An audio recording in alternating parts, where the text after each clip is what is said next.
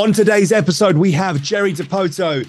Jerry is the maestro behind the Seattle Mariners front office. Throughout his illustrious career, Jerry has established himself as one of the most influential and dynamic figures in Major League Baseball.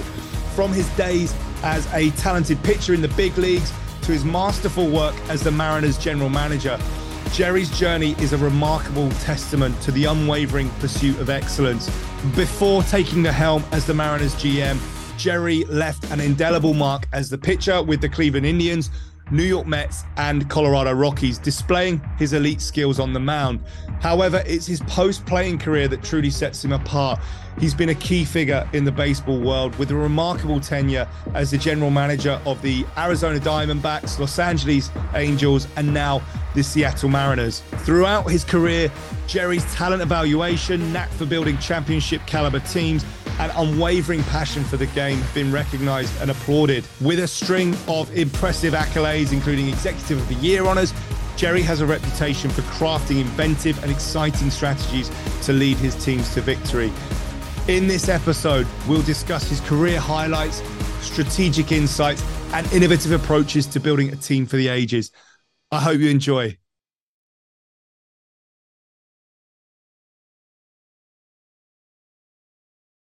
Jerry Dipoto, welcome to the Accelerating Excellence podcast. Appreciate you having me, James. Cool. So I'd love to kick off with just asking you to talk through where the love affair with baseball began for you. You know, for me, like here growing up in the United States, Little League, I was born in the late 60s, grew up in the 70s and early 80s, and I grew up in Central New Jersey, where we had exposure to, multiple major league teams around us all the time. So I loved watching it. And as a kid, I loved playing it. I played through college and then got the opportunity to go play professional baseball. And, I did that for about a dozen years. I played 8 years at the major league level. And, in 2000, the year 2000, my career ended due to injury. I suffered a broken neck and had to retire. I didn't really have an option. And immediately I went to work in the front office, then with the Colorado Rockies. And, when I went into the post-playing career, career that has developed for me, the then CFO of the Rockies, who ultimately became the president of the club, was Kelly McGregor. And Kelly, he said to me, "We're going to train you how to be a general manager." And and I thought that was a weird thing at the time, rather than just gathering experiences. But for the first 2 years of my post-playing career, I was with the Rockies working in various different departments. Instead of just working in the baseball operations department and using the expertise that I had with on-field, activities, skill acquisition, I started working for, 6 hours a day in ticketing, 6 hours a day with the marketing group, 6 hours. And at the end of each day, I'd always go back to the baseball operation. And it took me a while to figure out what we were doing, and I just rolled with it because I was enjoying getting to view all these different pieces of the puzzle. And what Kelly was doing for me at the time, he was helping me understand what each of the departments around the baseball operation needed from baseball operations in order to thrive. And that helped me in terms of, developing, evolving as a leader, in understanding the team element. In our baseball operations, we've got about 180 employees, and there are about another 180 that exist in our business operation. And for us to truly become the best version of a team that we can be, integrate just like a team. I love playing. I love talking about the game. I love, watching young players, see something new for the first time. And that goes for the 12-year-old, the 16-year-old, or the 26-year-old, depending on what level you're playing. And, baseball is never the same twice. Every inning of every game of every year that you ever play, something different happens. And every day I leave the ballpark, and I've been doing this professionally now for 33 years. Every day that I leave the ballpark, I say, wow, I've never seen that before. And something's going to happen today that I've never seen before. That's incredible. Would you be able to talk through to the listeners what a typical week looks like for I guess a GM in baseball. Yeah, this week is probably, these last 10 days are maybe the busiest of our calendar. We just finished up our annual amateur draft, which is it's a 3-day event in baseball. We draft 20 rounds, and that includes extra picks. So this year we had 22 picks. In order to get to that 22 picks, we start our draft meetings in mid-May. So for about a month, we are 10, 12 hours a day. We're going through meetings where we present various amateur players from around the United States and Canada, who are those that are eligible for the annual draft. And we start with about 1,000 players, and we winnow that down to about 600 who make it onto our board. And then we spend a month ranking those players from 1 to 600 roughly. And ultimately we get to pick 22 of them. So we just finished that. That led us into what is now the mid stages of our annual trade deadline. August 1st is the Major League Baseball calendar's I guess Christmas morning for new acquisitions. It's the trade deadline. We are typically a very active team in that regard. So from the time I wake up in the morning, first thing I like to do is I try to get some cognitive work in, so I'm sharp. Get a workout in, and then you're on the phones. Hitting the phones. There's 30 teams in the league, and we'll just check in with the other teams, try to determine what their goals are for the coming deadline. Might have 4 or 5 different calls with other club leadership over the course of a given day. Then about 2-3 o'clock in the afternoon, our on-field activity starts. So always try to get down to the field, let the players see you for a day, touch you, whatever it is, shake a hand, pat on the back. If it's going good or it's going bad, it makes people feel better. And I try to do that for about an hour in the afternoon. And then we'll go into our pregame meetings and strategy sessions for how we might deploy our pitching staff on a given day, the way we will use our personnel during the course of a game. These interactions will be with the major league manager and our coaching staff, our analysts, and typically our high performance people, so that we have a good feel for what a player has to give that day. His ability to function and where he is, in terms of gas tank full, gas tank empty type of I guess barometer. And then that takes us up to game time, which is typically around 7 p.m. We play a 3-hour game, go home at 10, and come back the next morning ready to roar at 9. Sounds easy. Yeah, it's not too bad. If you love it, it's great. Yeah, of course. It's so obvious your enthusiasm, your passion for it. And, in terms of the thing you touched on there that really struck me, which I think baseball is probably the unique and probably the leader in terms of sport, at least, is when it comes to talent identification, the statistical element, the leveraging data. I mean, how important is that in that process you described of whittling that 1,000 players down to the 22? It's critical. For decades, the scouting profession, scouting and player development it's really the lifeblood of 30 Major League Baseball organizations. Identifying, cultivating, growing, your future players, your stars, and the more often they can come from your system, the more often who that player is. They believe in you as much as you believe in them, and so often if they make their way through your systems, and your philosophies remain consistent, and the way you develop players is interactive, and now you've got believers.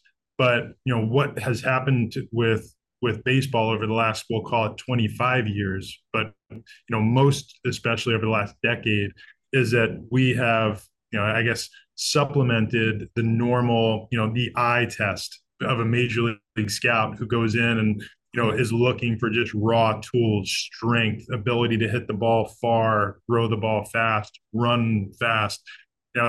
That for years it was only the eyes, and now with the help of third party information and even developing data internally based on informational feeds that we're getting anything from, StatCast, from satellite feeds to TrackMan information. We are able to now, winnow it down to, the force that a pitcher imparts on a baseball and how many rotations he can create over 60 feet, 6 inches. And, and the type of ride that a fastball might achieve. So, so that we can see, we call it effective velocity. You may have one pitcher who throws 95 miles an hour, and to the hitter, it's perceived to be, a lesser fastball. And then there's another who throws 95 miles an hour and it feels like 110. So, our analysts and sports scientists have done a phenomenal job of creating these models that will take, tens of thousands of events on a field and turn it into usable, sortable data that we can allow to help us through the evaluation process. And we couple that, I call it coupling what you see with what you know, is we will couple what our scouts see with what the data is telling us. And somewhere when those, two pieces intersect, that's where the answer lies. And we put a very high premium on getting to know the players, which it's hard, but it's a 365-day calendar for our scouting groups. And the goal is, we've identified, the baseline of what a player is capable of. Now tell me who has it, who's got the grit, who's got the heart, who's got the work habits, who's got it's about the team mentality. Because once you get into, the major league, player pool, the pool is so big. And, even in-house, we have 230 players that wear our uniform, somewhere in the minor leagues, in the Dominican Summer Academy, or at the major league level. And on a given night, only 26 of them are going to suit up for your major league team. Sure. And you need every one of those players to believe that they are part of whatever good result's going to happen that night.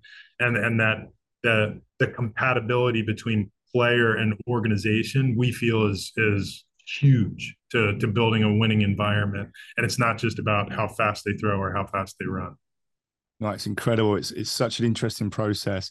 And in terms of the data itself, where's the intersect between deciding almost what to measure? Do you have a direct involvement, or the coaching team, or is that like a conversation between, say, the data scientist and the technical expert?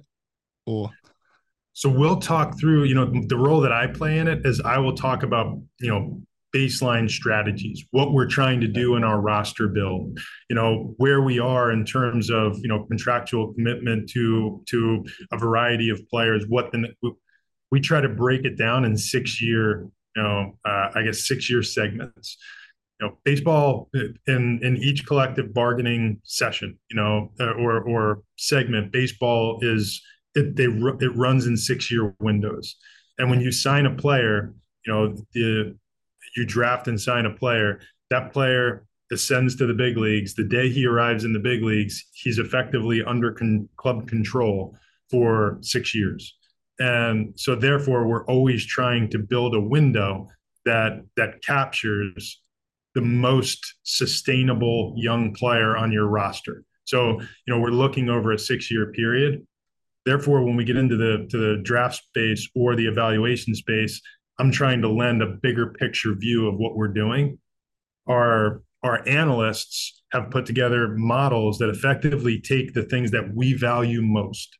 And this is where we will sit at a table with coaches, with individual skill acquisition experts. And this could be on the pitching or the hitting front for us. It could also be on, athletic skills that are maybe more common in contact sports or speed sports that aren't necessarily critical to baseball, but we measure those skills. We're big on force play technology, incorporating that in what we do. We're big on sprint speed. We are big on the ability to execute athletic movements, to exhibit strength, because from there we can build baseball skill if it exists even a little bit. So, from sports science to analysts, to high performance strength teams. We all come together at a table and we build a model around the things that are most important to us. And Yeah. it depends on the position on the field. For instance, for a pitcher, we count force plate performance very heavily because the force that a pitcher can impart, through the ground, or from the ground up is critical to moving down a hill and throwing a baseball because the conventional wisdom is you're throwing a baseball with your arm. The reality is that if you're throwing a baseball properly and you're throwing it at high speeds, it's a lot of it is contingent on your core. Therefore, it's what might have been part of the scouting, view in 1950 or 1960 has changed drastically in 2023, where we now, as an industry, understand that core strength, that is explosive ground up athleticism, is critical even to a throw an overhead throwing athlete because of the slope on the mound. It's having that type of power is advantageous. Obviously arm talent helps too, but we need to identify what the player is capable of from a core strength perspective. And all of these things come shooting in, and depending on the age and position of a player, we'll start evaluating these players. Internationally, we're evaluating these players starting at age 13, 14, much like English football, soccer here in the United States. When you're seeing some of the feeder programs that exist for MLS teams here in the United States, they're ultra young kids, and we've developed scales that allow us to determine what those athletic movements look like. If we need X at age 26, what does that look like in a 14-year-old, so that we can look at those athletic measurables without them being Yeah. we're looking at them both speaking the same language, I should say, and then we can determine who has the skills that we feel, or who has the explosiveness that we feel like we can mold into baseball skills. Amazing. And in terms of the sort of discretionary aspect, because you've got a youngish team, I believe, from what I've seen, and you had this incredible season last year. Like, what are some of the discretionary qualities from a character perspective that you think is perhaps a little bit unique to being a Mariner? I guess we talk about it when our players walk in the door. We stress it when we go through our pre-draft meetings, when we sit down with kids. Players, when we are evaluating players, we're always, grading a player out on a scale, Mm-hmm. and traditional scouting scale for 30 major league teams runs from 20 to 80, with 50 being average, 80 being elite, 20 being, we're working on it. And we tend to try to look at mental skills or development on a similar scale. And, we know not everybody that walks through the door is going to be elite in how built out they are emotionally, mentally, but some of the things, that we count heavily, some level of aptitude ranks very high for us, and just the ability to ingest information and make it a part of what you do, as you go out and attack. Obviously work ethic, I think, across any sport job, but you're looking for someone who has a will to. I think that will create a series of questions to ask the kids where we can determine whether they love baseball. Because as this conversation starts, unless you love it, it's going to be really hard to be elite at it. And our game, it's 162 regular season games, it's 33 spring games. By the time you get through a calendar year, you've played 200-ish games, and that doesn't even account for practice time. So it is a 365-day commitment. It's a lifelong passion, and if you don't love it, you're probably not going to be great at it. So the first things we do is we try to figure out, and I don't want to get too altruistic here, but we try to find out how community oriented is this kid, not in regard to, and when I say this kid, it could be a 16-year-old in Latin America, an 18-year-old high school kid who's a first round draft pick, or a 23-year-old college senior who we signed, in the 15th round. When we interview these young men, our goal is to determine how much they believe in the community, in the clubhouse, that how coachable is this player, because they're open to the feedback, they are open to interaction. If you get the super sensitive answer, if you get if it's a lot of me's and I's and not a lot of we's, we tend to generally walk the other way. And then as soon as they walk in our door in development, we have a pretty simple, motto, which is do the right thing. And from the day the kids walk in, it's an old Spike Lee reference from the 80s movie or the early 90s.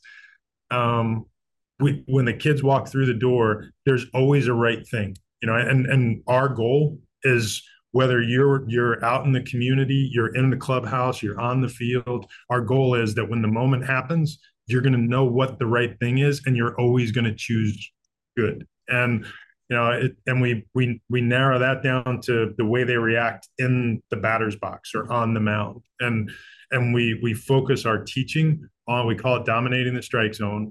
We're going to dominate the zone, and that's the only thing we know we can control. We can control the pitch that we swing at. We can control whether we throw a ball or a strike. And from there, everything else in some way is left to chance. But that is the one part of the game we control, what happens in the strike zone. And if that's always our mentality, and whether you're playing in a championship game or it's an early spring game where it's more ramping up into the long season, if your mentality is, I can control this pitch. And, from there, we've narrowed it down to, we call it the 16-second funnel, where taking 16 seconds to breathe it in. And we had to narrow it down to 15 because now we have a pitch clock. So the game moves a little faster. Changes. Yeah. But we have 15 seconds between pitches now. And in that time, each of our players, when they enter our system, runs through a mental skills training for how they're going to use their 15 seconds. Brilliant. What it is they're doing. First, you've got to clear what happened, the moment before, the pitch you saw, the distraction, that occurred with the last play. Take your breath, focus your breath, and now move into, the next play or the next pitch. And, if I had to say something that makes us a little different than the teams around us, that's probably it, is that, for 8 years, that funnel has been at the root of what we teach. It's, don't let the 162 game season, don't let the result, don't let the win or the loss that night drive you. Make it about these 15 seconds, and then clear and move to the next 15 seconds. And, and that's worked well for us. I think we have a young group. They're very athletic. They're very smart, tons of aptitude in the group, and a lot of belief in what we teach and how we teach it.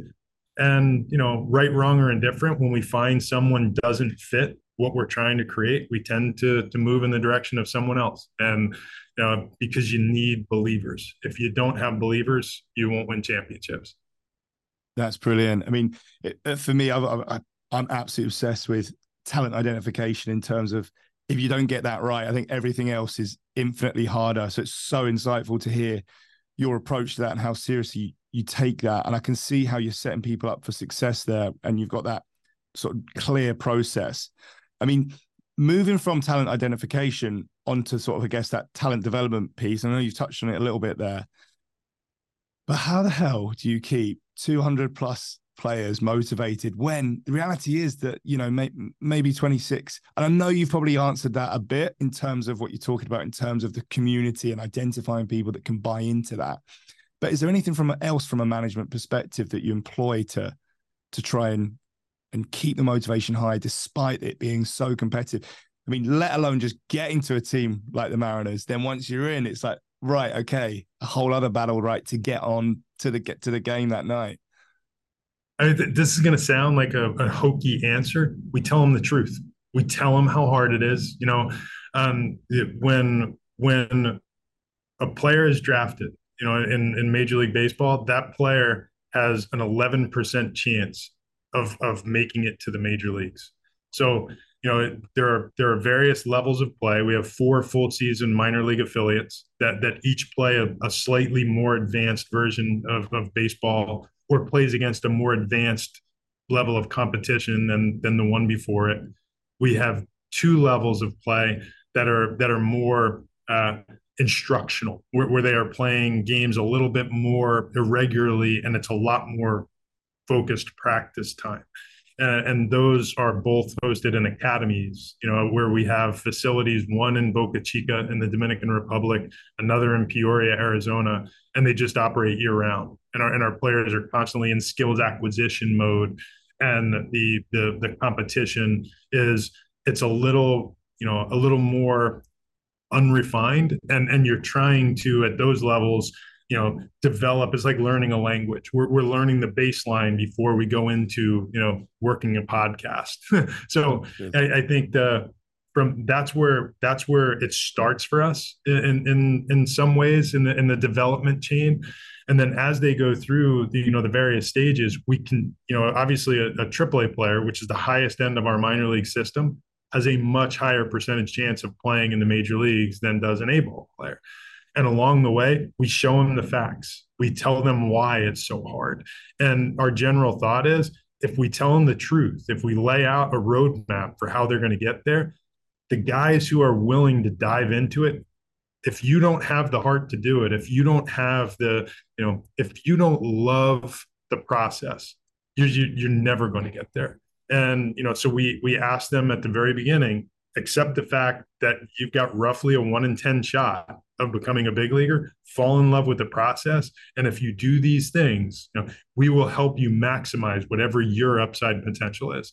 Be the best version of you. And I think any good developmental model, whether it's in sports or any other form of business, any employee, any teammate, any player that comes across your board, the best you can do for them is promise them that you're going to do what you can do, what you can control, to help them become the best version of them. And I feel mostly confident that over the 8 years we've all been here together, most of our players would say that however good they could have been, we helped them be, what that was. And I'm proud of our system for doing that. I'm sure there have been some that we've let down, but for the most part, I think we've done a very good job of following through on maximizing a player's physical gifts, marrying them with a more refined, mental approach, and trying to find the players who have the play a game that you play every day. And it's a hard season when you're playing 21 straight days without a day off.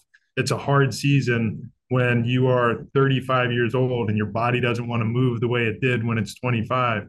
But what we can do in development is we can teach you coping skills. We can teach you weight room skills. We can teach you nutritional, understanding, to make it more likely that you'll succeed when that moment comes, if you fall in love with the process. So, we make our development all about process and less about result. And, we'll celebrate results, but by and large, we focus on the process. And when our players fall in love with the process, we celebrate that player and make it a little bit more as of an elaborate show, because you want the rest, whether they're 16 years old in the Dominican Republic or 21 years old in Peoria, Arizona, you want them to feel the love when they achieve process orientation, because that's how they're getting through the next stages. And we could talk for hours about the acquisition of small baseball skills. It's such a motor skill game,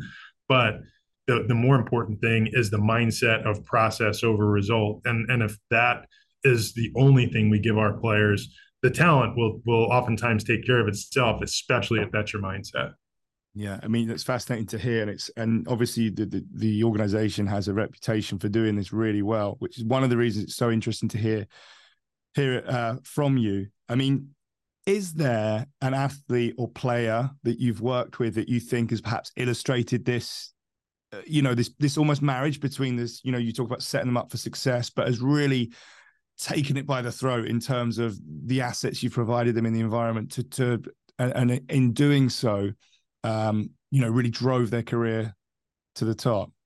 Oh, I think so. On our current team, and again, it's a very young team, but we have a group of players, most of whom have come through our systems and started with us. And I'll start with who probably our most identifiable player right now is our center fielder, Julio Rodriguez. And Julio has been a Mariner since he was 16 years old, and we signed him as an international free agent at that time.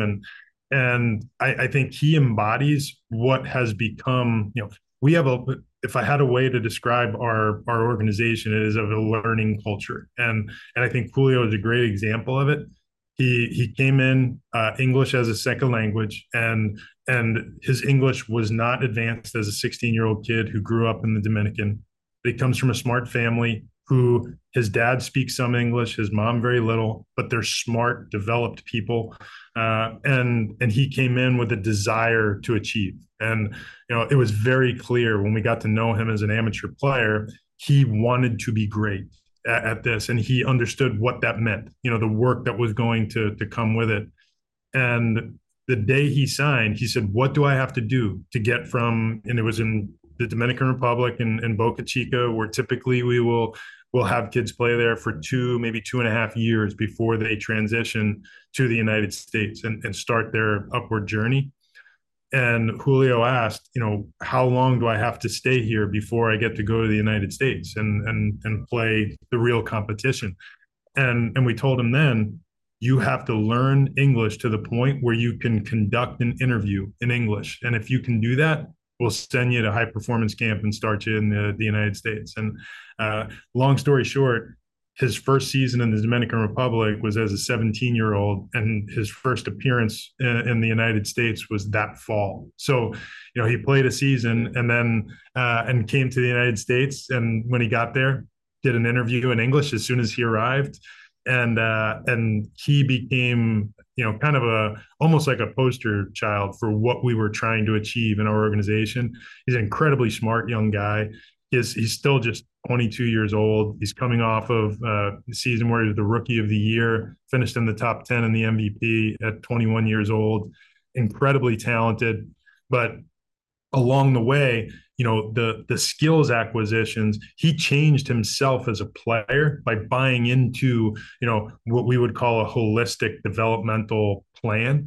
He changed his body type. He actually, increased his running speed on the 20 to 80 scale from what we would have called a 55 the day he signed to presently is one of the half dozen fastest runners in the big leagues, which is wow, a pretty amazing transition because by our experiences, the least likely of the athletic skills to increase exponentially would be run. You typically don't get faster as you get older. Sure. And he did. And, it's a tribute to him. He worked privately with a sprint coach, an Olympic sprint coach to refine his form. And he just bought into the idea of being excellent. He wanted to be an elite level player, and he committed to it. And along the way, each one of our players, and Julio is an example of this. When they start every season and when they finish every season, they're doing it with a player plan in tow. So each one of them we call it our BVYs, the best version of you, and we give each player his own BVY, and it includes baseball skills, how we're going to refine in a given area.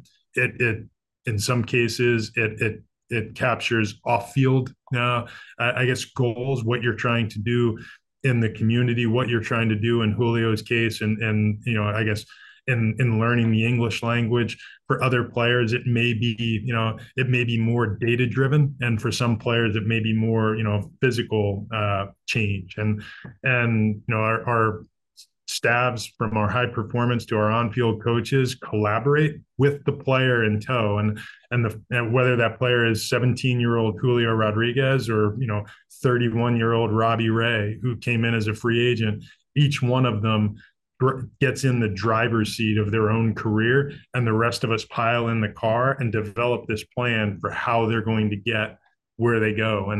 And when you make that kind of commitment and share that kind of time with a player, some of the reactions that we have had have been remarkable. And Julio's a great example of it.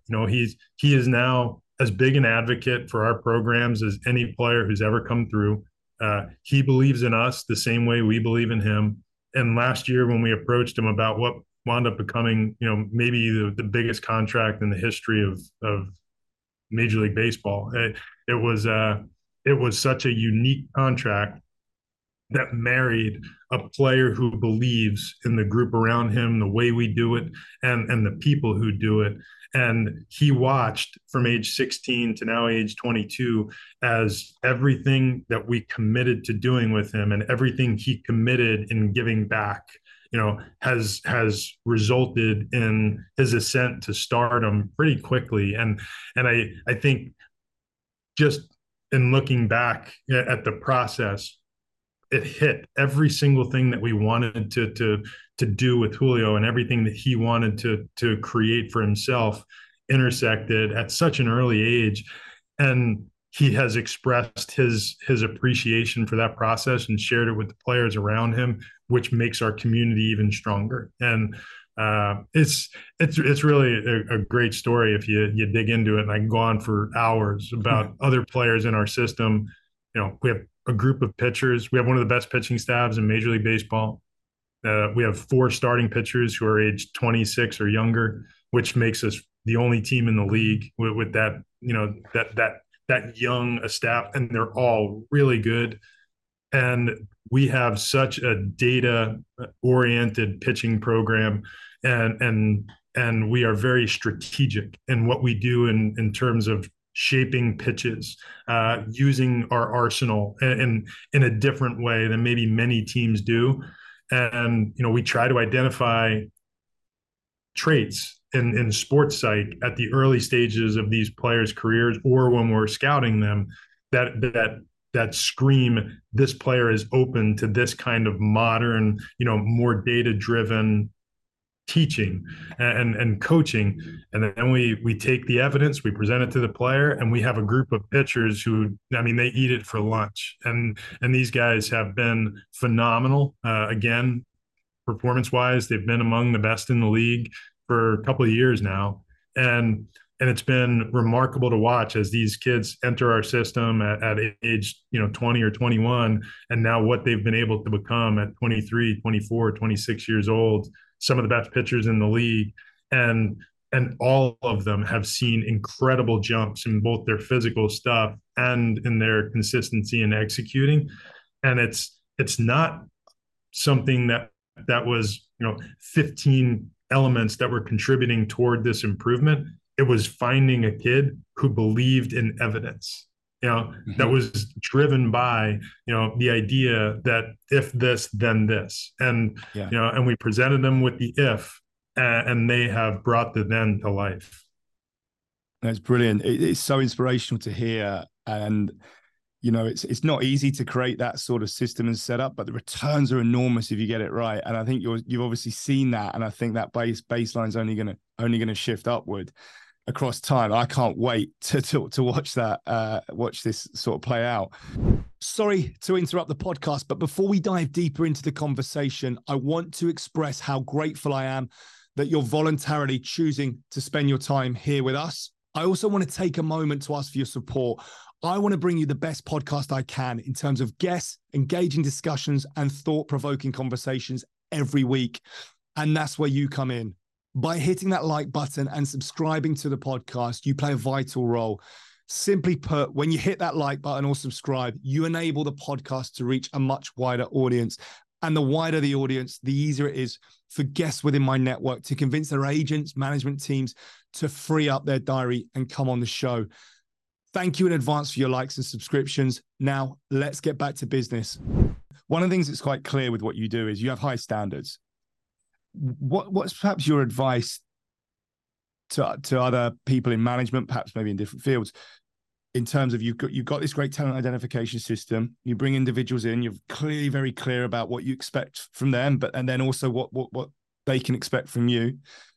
Are there any other sort of methods or principles you enact to ensure that those standards do remain high as possible? So to me, if you don't have high standards, you'll never get where you want to go, unless where you want to go is the floor. So, Yeah.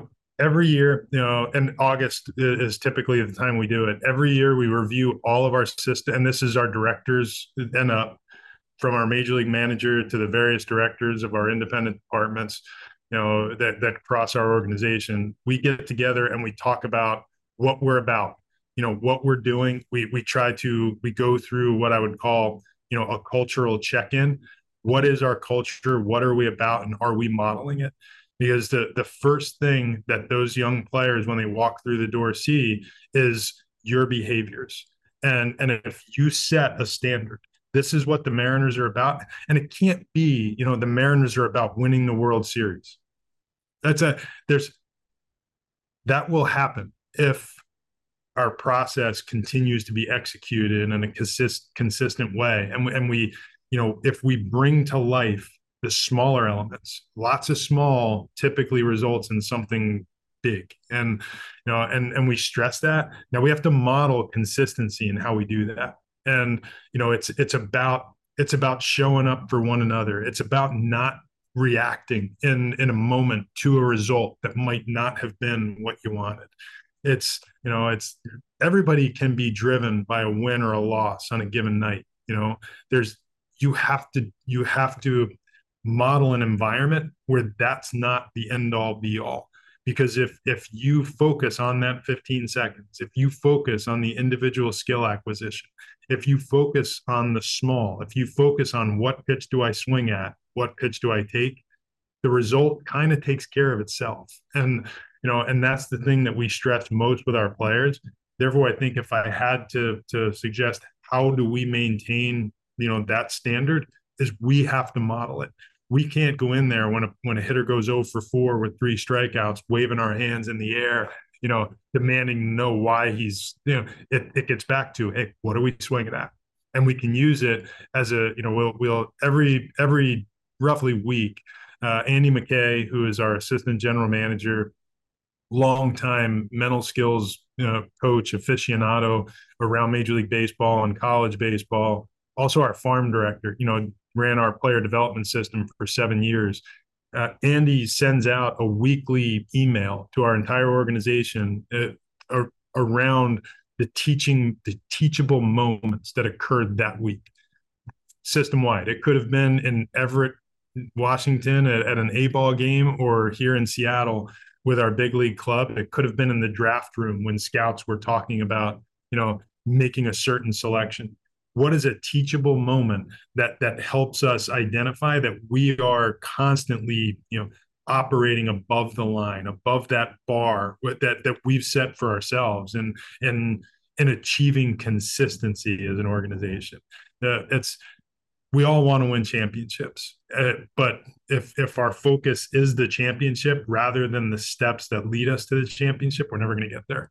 So it's I'm going to call Andy he's going to be our standards police, making sure that we never lose sight of what gets us to that line. And what gets us to the line is typically, it's a stairway, and we have to focus on each step rather than looking at the door at the top. Brilliant. And another topic that I guess inevitably comes up when you're talking about developing individuals is discipline. And I know there's almost like this new generation of players and performers across, again, all domains that are coming through. How's discipline enforced at the Mariners? Is there a specific philosophy around that? But I think discipline is required to achieve. whatever that is. If you work at Microsoft or Starbucks, or you're a player for the Mariners, or at the San Diego Chargers, or the LA Chargers. It's a if you don't have discipline at the root of what you do, you're not going very far. And that probably goes for an individual, a human being along the way. Like Yeah. discipline, we have interacted with what I would say is Brian Kite, who he runs a group, formerly worked with Ohio State University. He and his dad put together programs for cultural development, organizational learning, and kind of motivational speaking. He'll come in. He's been with us a number of times through the years, and kind of coined for us the term, discipline is the shortcut.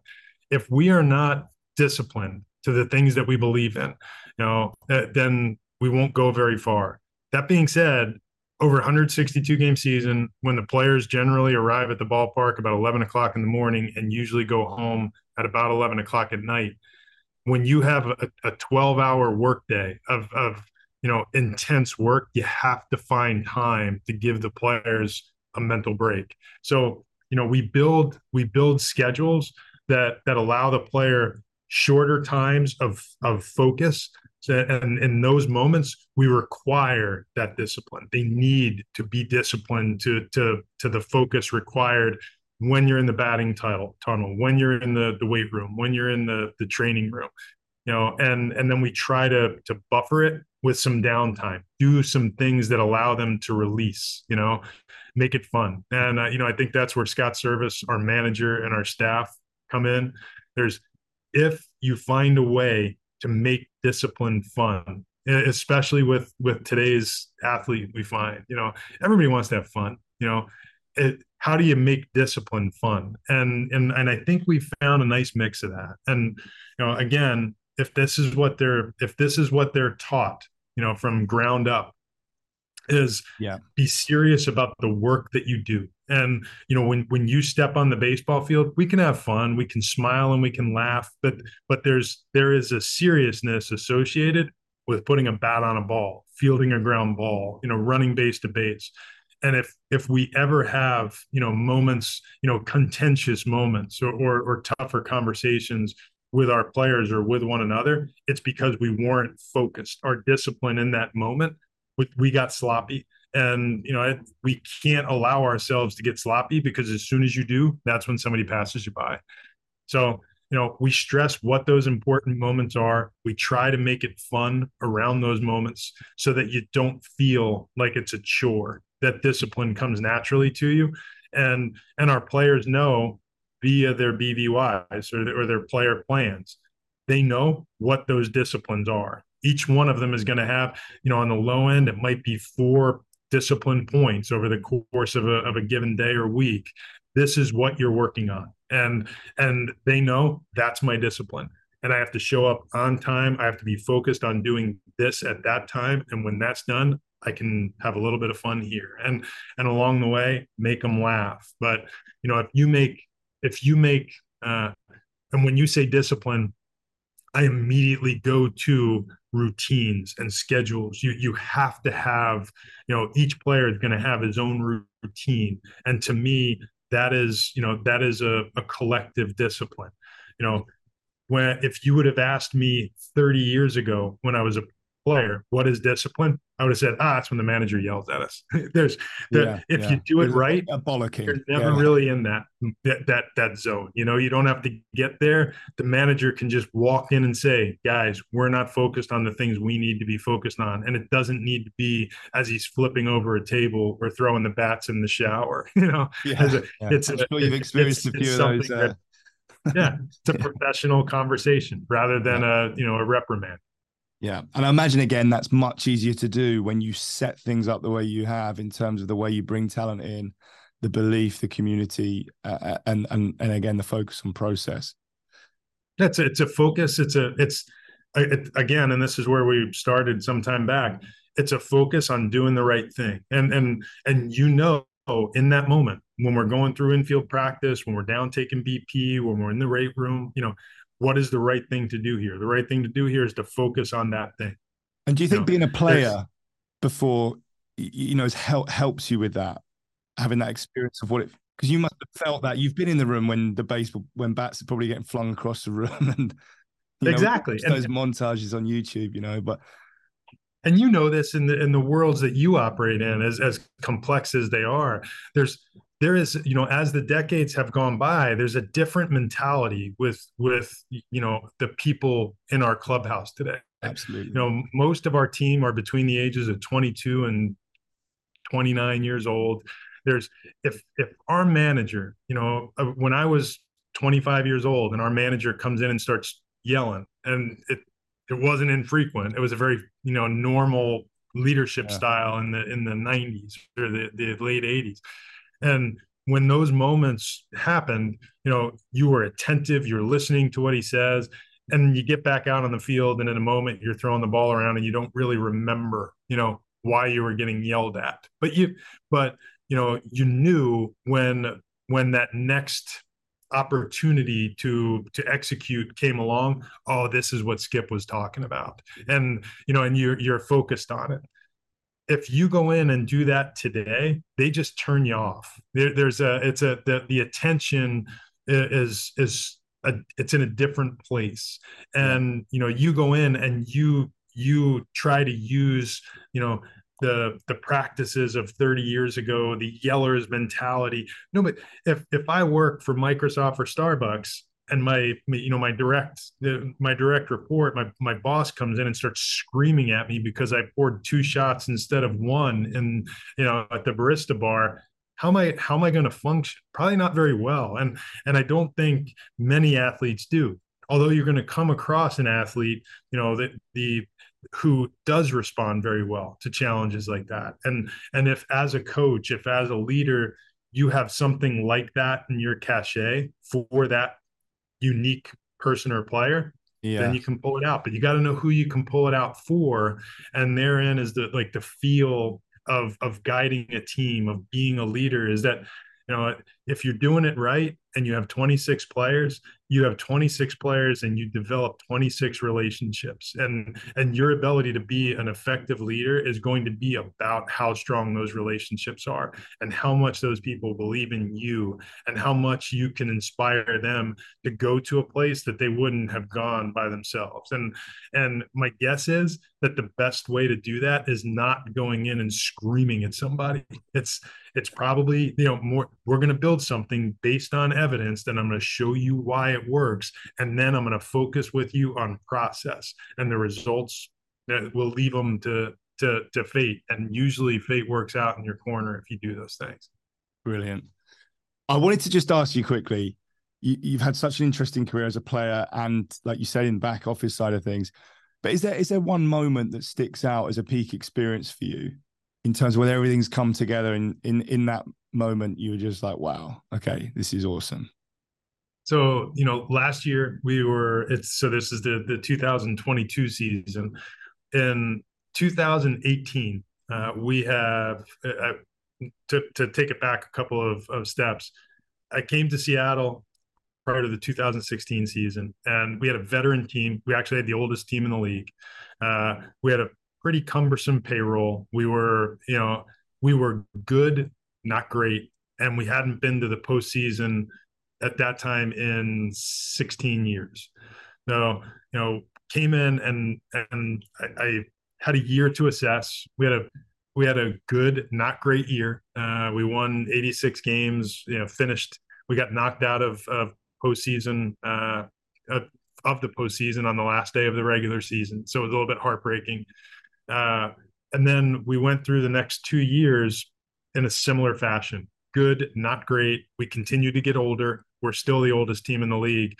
And then following the 2018 season, we started breaking our roster down and moving toward younger players, primarily because we had now 3 years to start drafting and developing to build the foundation for the types of programs that we've discussed to this point in the program. And now we wanted to start building a foundation to sustain a winning culture. And to do that, you have to have skill. You can't just roll out there with older players who are maybe on the back nine, and you need some guys that are ready to tee off on the front. And I think the way our system came through was encouraging. We went through what we called a step back in 2019. We did not have a good results season, but we really grew internally. And then coming out of the COVID truncated season in 2020, we started seeing the fruits of that labor, of all the talent that we had acquired, of the young players who were starting to grow. And we brought in, a handful of veteran players who had awesome leadership abilities, and really did a wonderful job of starting to create a culture of togetherness in our clubhouse. And that ultimately resulted in back-to-back 90-win seasons that led us to last season in September of 2022. We had a walk-off pinch hit home run to send us to the postseason for the first time in 20 years, by a player who we drafted in the third round of the draft, who grew through our system, who is among the emerging leaders in our clubhouse. And for that moment to happen, it was 20 years of a frustrated fan base that got to erupt and enjoy a day. It was validation for an organization that laid out a game plan for how we were going to get there, and then it actually happened. And I will say this: it was, we laid out a roadmap. We didn't put a timeline on it. We didn't say we are going to win the World Series in this year. This is what we are going to do from a process standpoint. We drafted, we developed, we traded, we got younger, we built this foundation. And then one of the players who was really there at the very start of it through our system came up and hit what might have been the biggest home run in the history of the organization to send us to the postseason.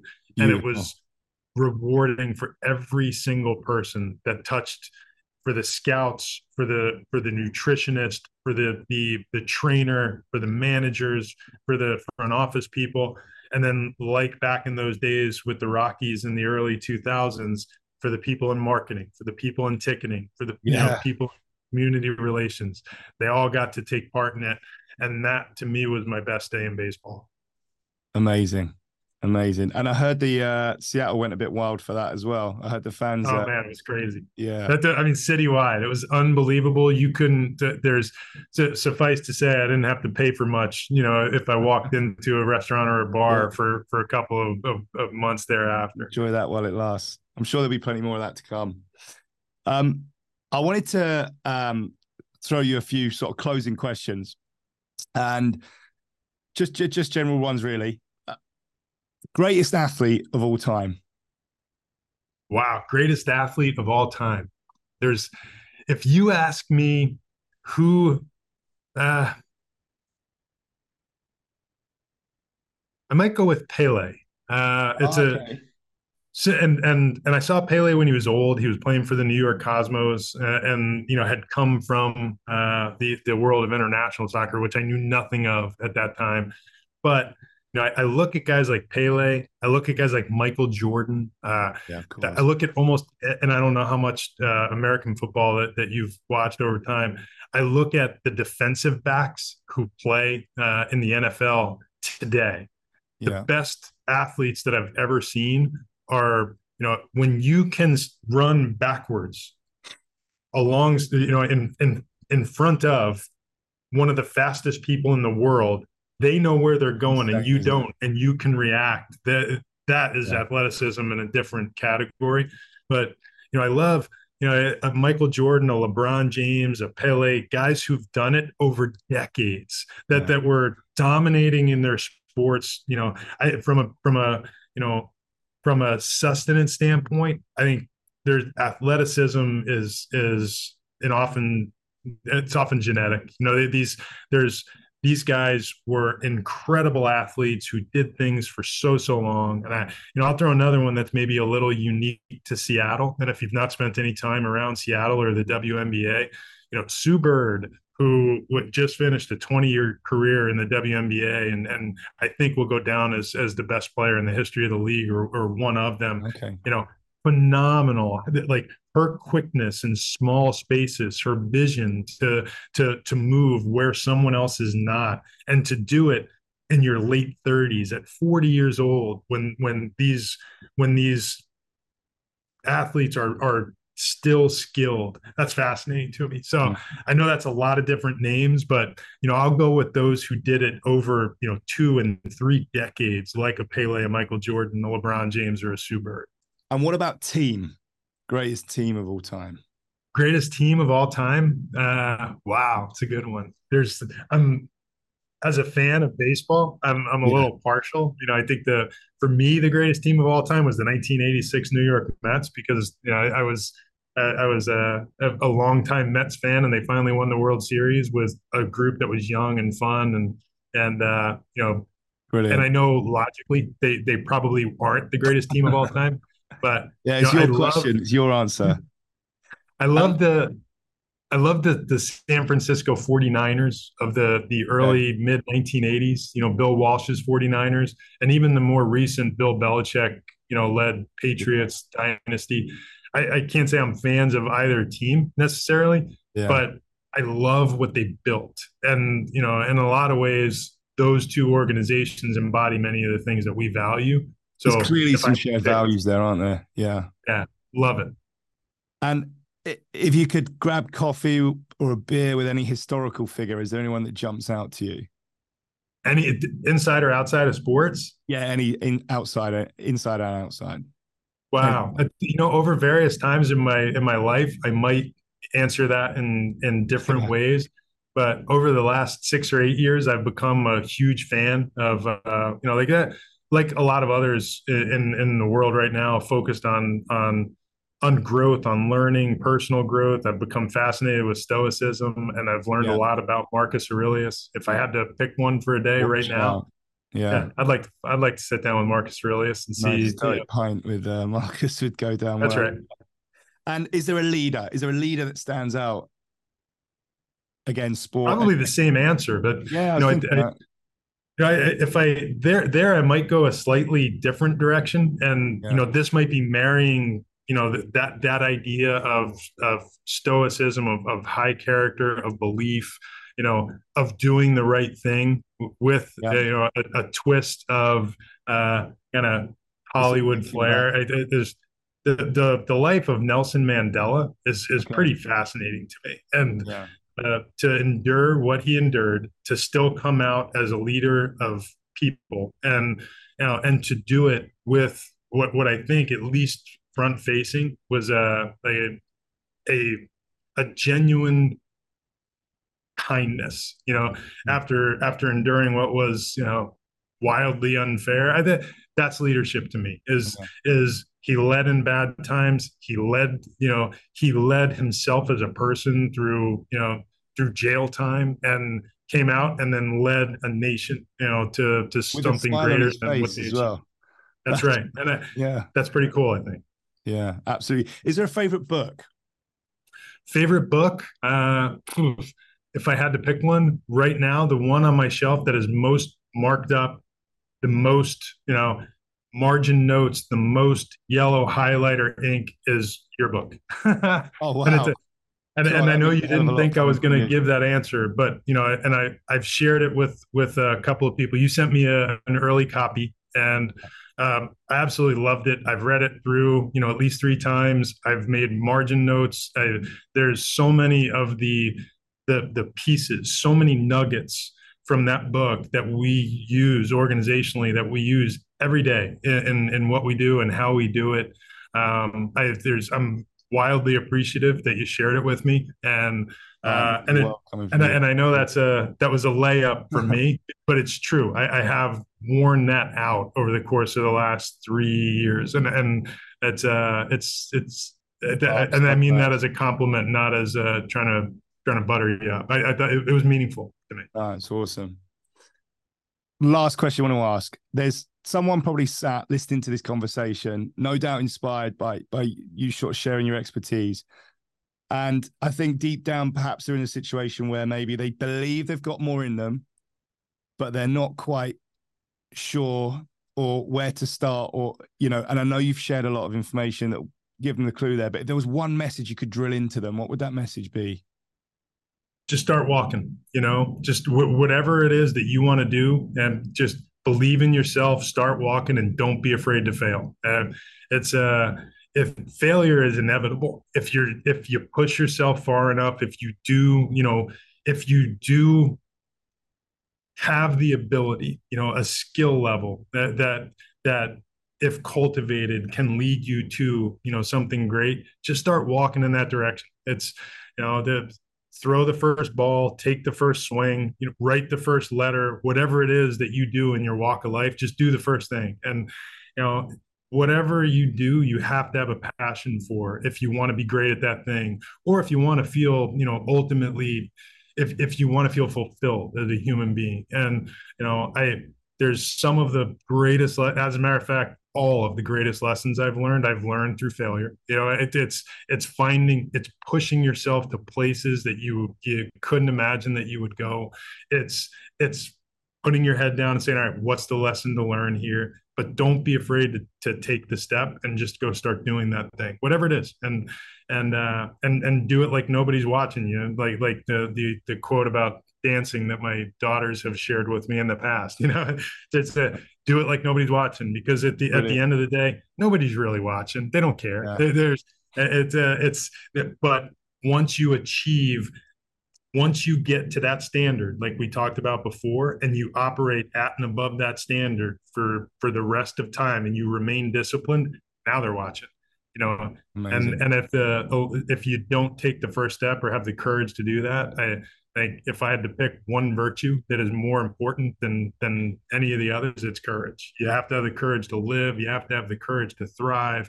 You have to have the courage to take a chance. And, it takes courage to succeed. And, I think it's just that first step is the most important thing. Just do it. Thank you so much, Jerry. That's been an incredible conversation. And no doubt there's some inspired people listening to this who are going to shortly be getting after it. Wishing you the absolute best for the rest of the season, and I'll hopefully see you soon. Appreciate it, James. I look forward to it.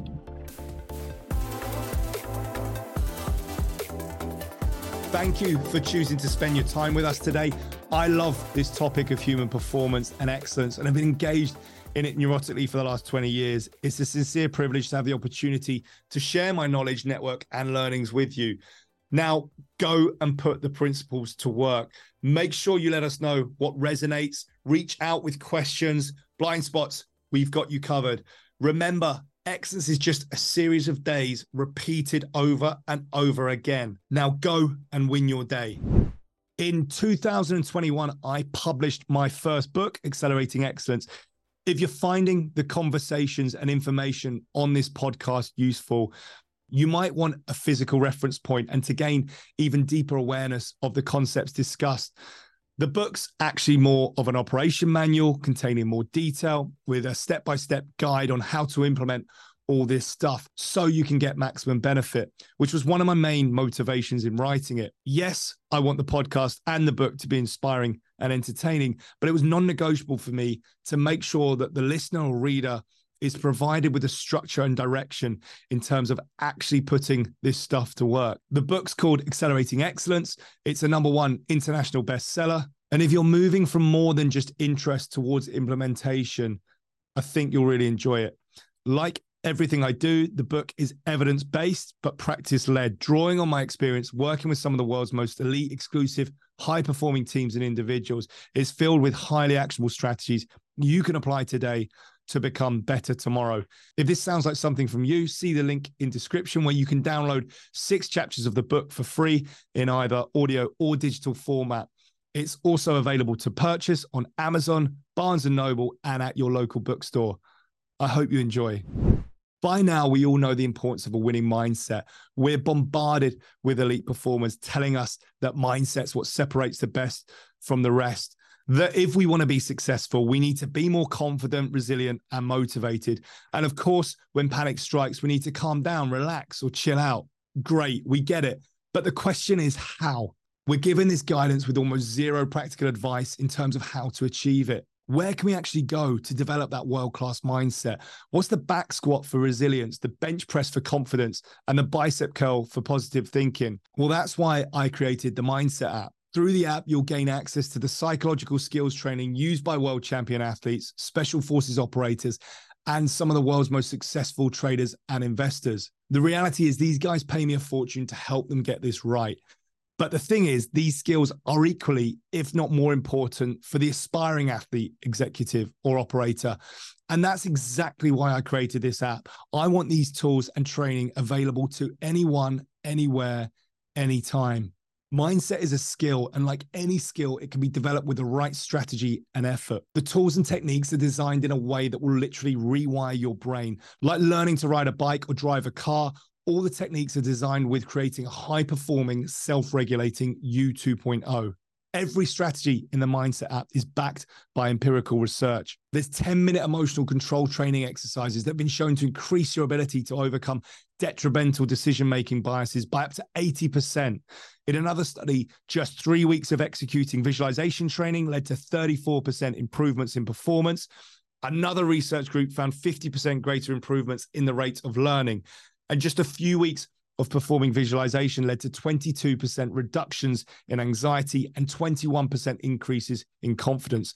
These numbers are phenomenal, and I've never met an elite performer in any domain that can afford to be missing out on this type of edge. What I love most is that we've structured everything so that you don't need to carve out an extra hour in your day to get this done. Small bite-sized chunks of 5 to 10 minutes are all it takes. In fact, I'd only encourage you to use the tool on your commute, in the sauna, at the end of your working day, or bolt it onto the end of your gym session. Any dead time you have can now immediately be transformed to deliver you extreme performance gains. My goal is to remove every possible obstacle to your development. And with that in mind, the basic package is completely free. Visit the link in description and sign up for our pre-launch free emotional control, visualization, and performance routine programs. I really hope you enjoy.